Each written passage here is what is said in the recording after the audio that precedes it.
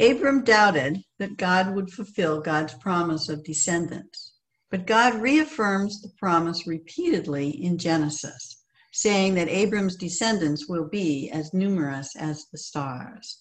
Often God's promises are grand, and they are fulfilled in surprising ways. A reading from Genesis. After these things, the word of the Lord came to Abram in a vision, saying, Do not be afraid, Abram. I am your shield. Your reward shall be very great. But Abram said, O Lord God, what will you give me? For I continue childless, and the heir of my house is Eliezer of Damascus. You have given me no offspring, and so a slave born in my house is to be my heir. But the word of the Lord came to him. This man shall not be your heir. No one but your very own issue shall be your heir. God brought him outside and said, Look toward heaven and count the stars if you are able to count them. So shall your descendants be. And Abram believed the Lord, and the Lord reckoned it to him as righteousness. Hear what the Spirit is saying to the church. Thanks be to God.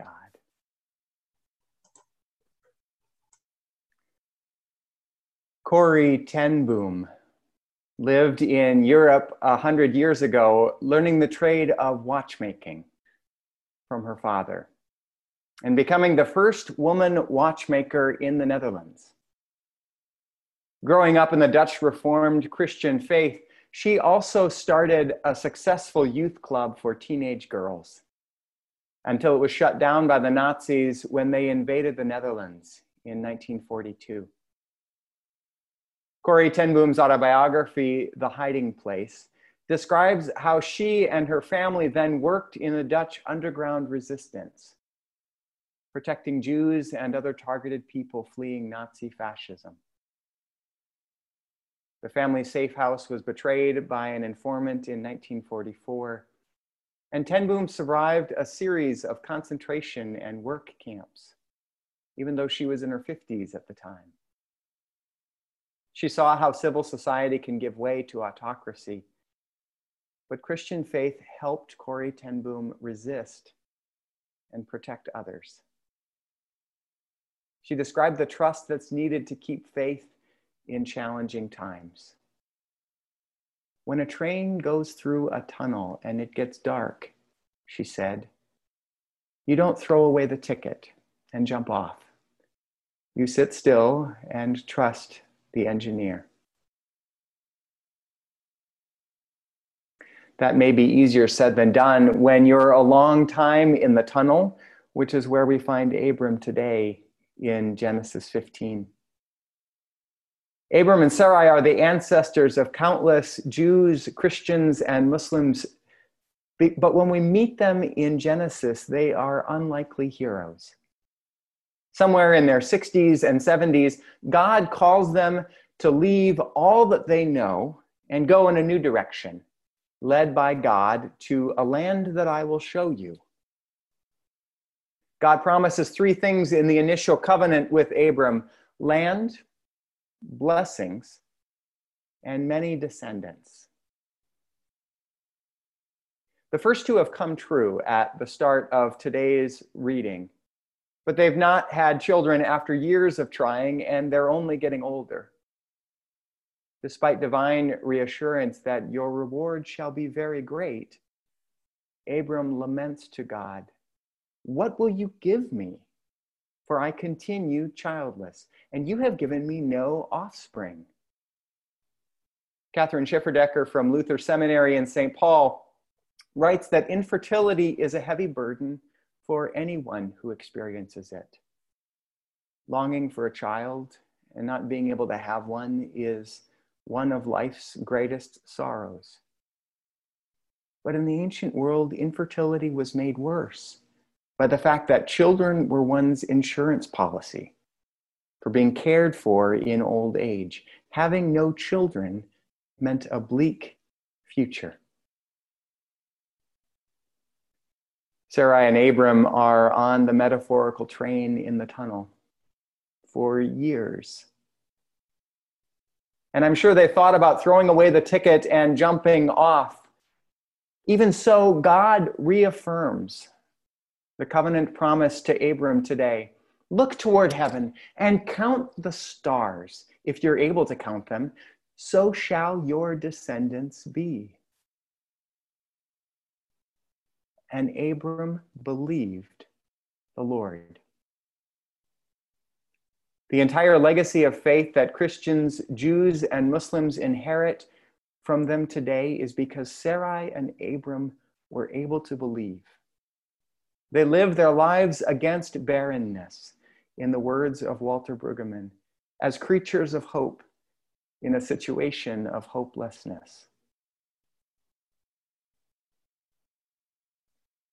Beloveds, we know about being in the tunnel a long time too. Abram's doubts and fears about the future mirror our own. What promises and hopes have you been living on, but find them broken or unfulfilled? Where are your places of barrenness and disappointment? What are the impossible things we long for now as a people? The challenges of prolonged pandemic and social distancing requirements, worsening health outcomes for people of color, one climate disaster after another, and hypocrisy by elected leaders would have our backs against the wall. Relationships in the community and among friends and family members fray over partisan differences, conspiracy theories, and collective delusions. We wake up each morning trying to steel ourselves with courage to trust the engineer. But can the broken eggs of democracy and relationships be put back together again? How does one live with hope, despite all apparent evidence to the contrary? The church gathers today with Abram and Sarai, full of fears, yet also led by God under ever-present stars. We gather in the name of Jesus and his unlikely yet God-guaranteed promise. Blessed are the poor in spirit, for theirs is the kingdom of heaven. Blessed are those who mourn, for they will be comforted. Blessed are the meek, for they will inherit the earth. Blessed are those who hunger and thirst for righteousness, for they will be filled. Blessed are the merciful, for they will receive mercy. Blessed are the pure in heart, for they shall see God. Blessed are the peacemakers, for they will be called children of God. Blessed are those who are persecuted for righteousness' sake, for theirs is the kingdom of heaven. These are the stars of promise that God calls us to count on, even in the tunnel times. I'm guessing that most of us both want to trust such promises and we struggle with trust. We have the same disposition as the panicked father who comes to Jesus for healing of his child. With the Father, we say likewise, I believe, help my unbelief. Taking up God's invitation to count the stars is not cynicism or mockery or whistling in the wind. It is allowing ourselves to be opened to the impossible possibility that the God who joins humanity in crucifixion will endure through to resurrection and turn even the tomb into a womb of new life. It is trusting that God is still God, still working for a future promised at the end of all things when death will be no more. Mourning and crying and pain will be no more, for the first things have passed away. And God will wipe away every tear from their eyes.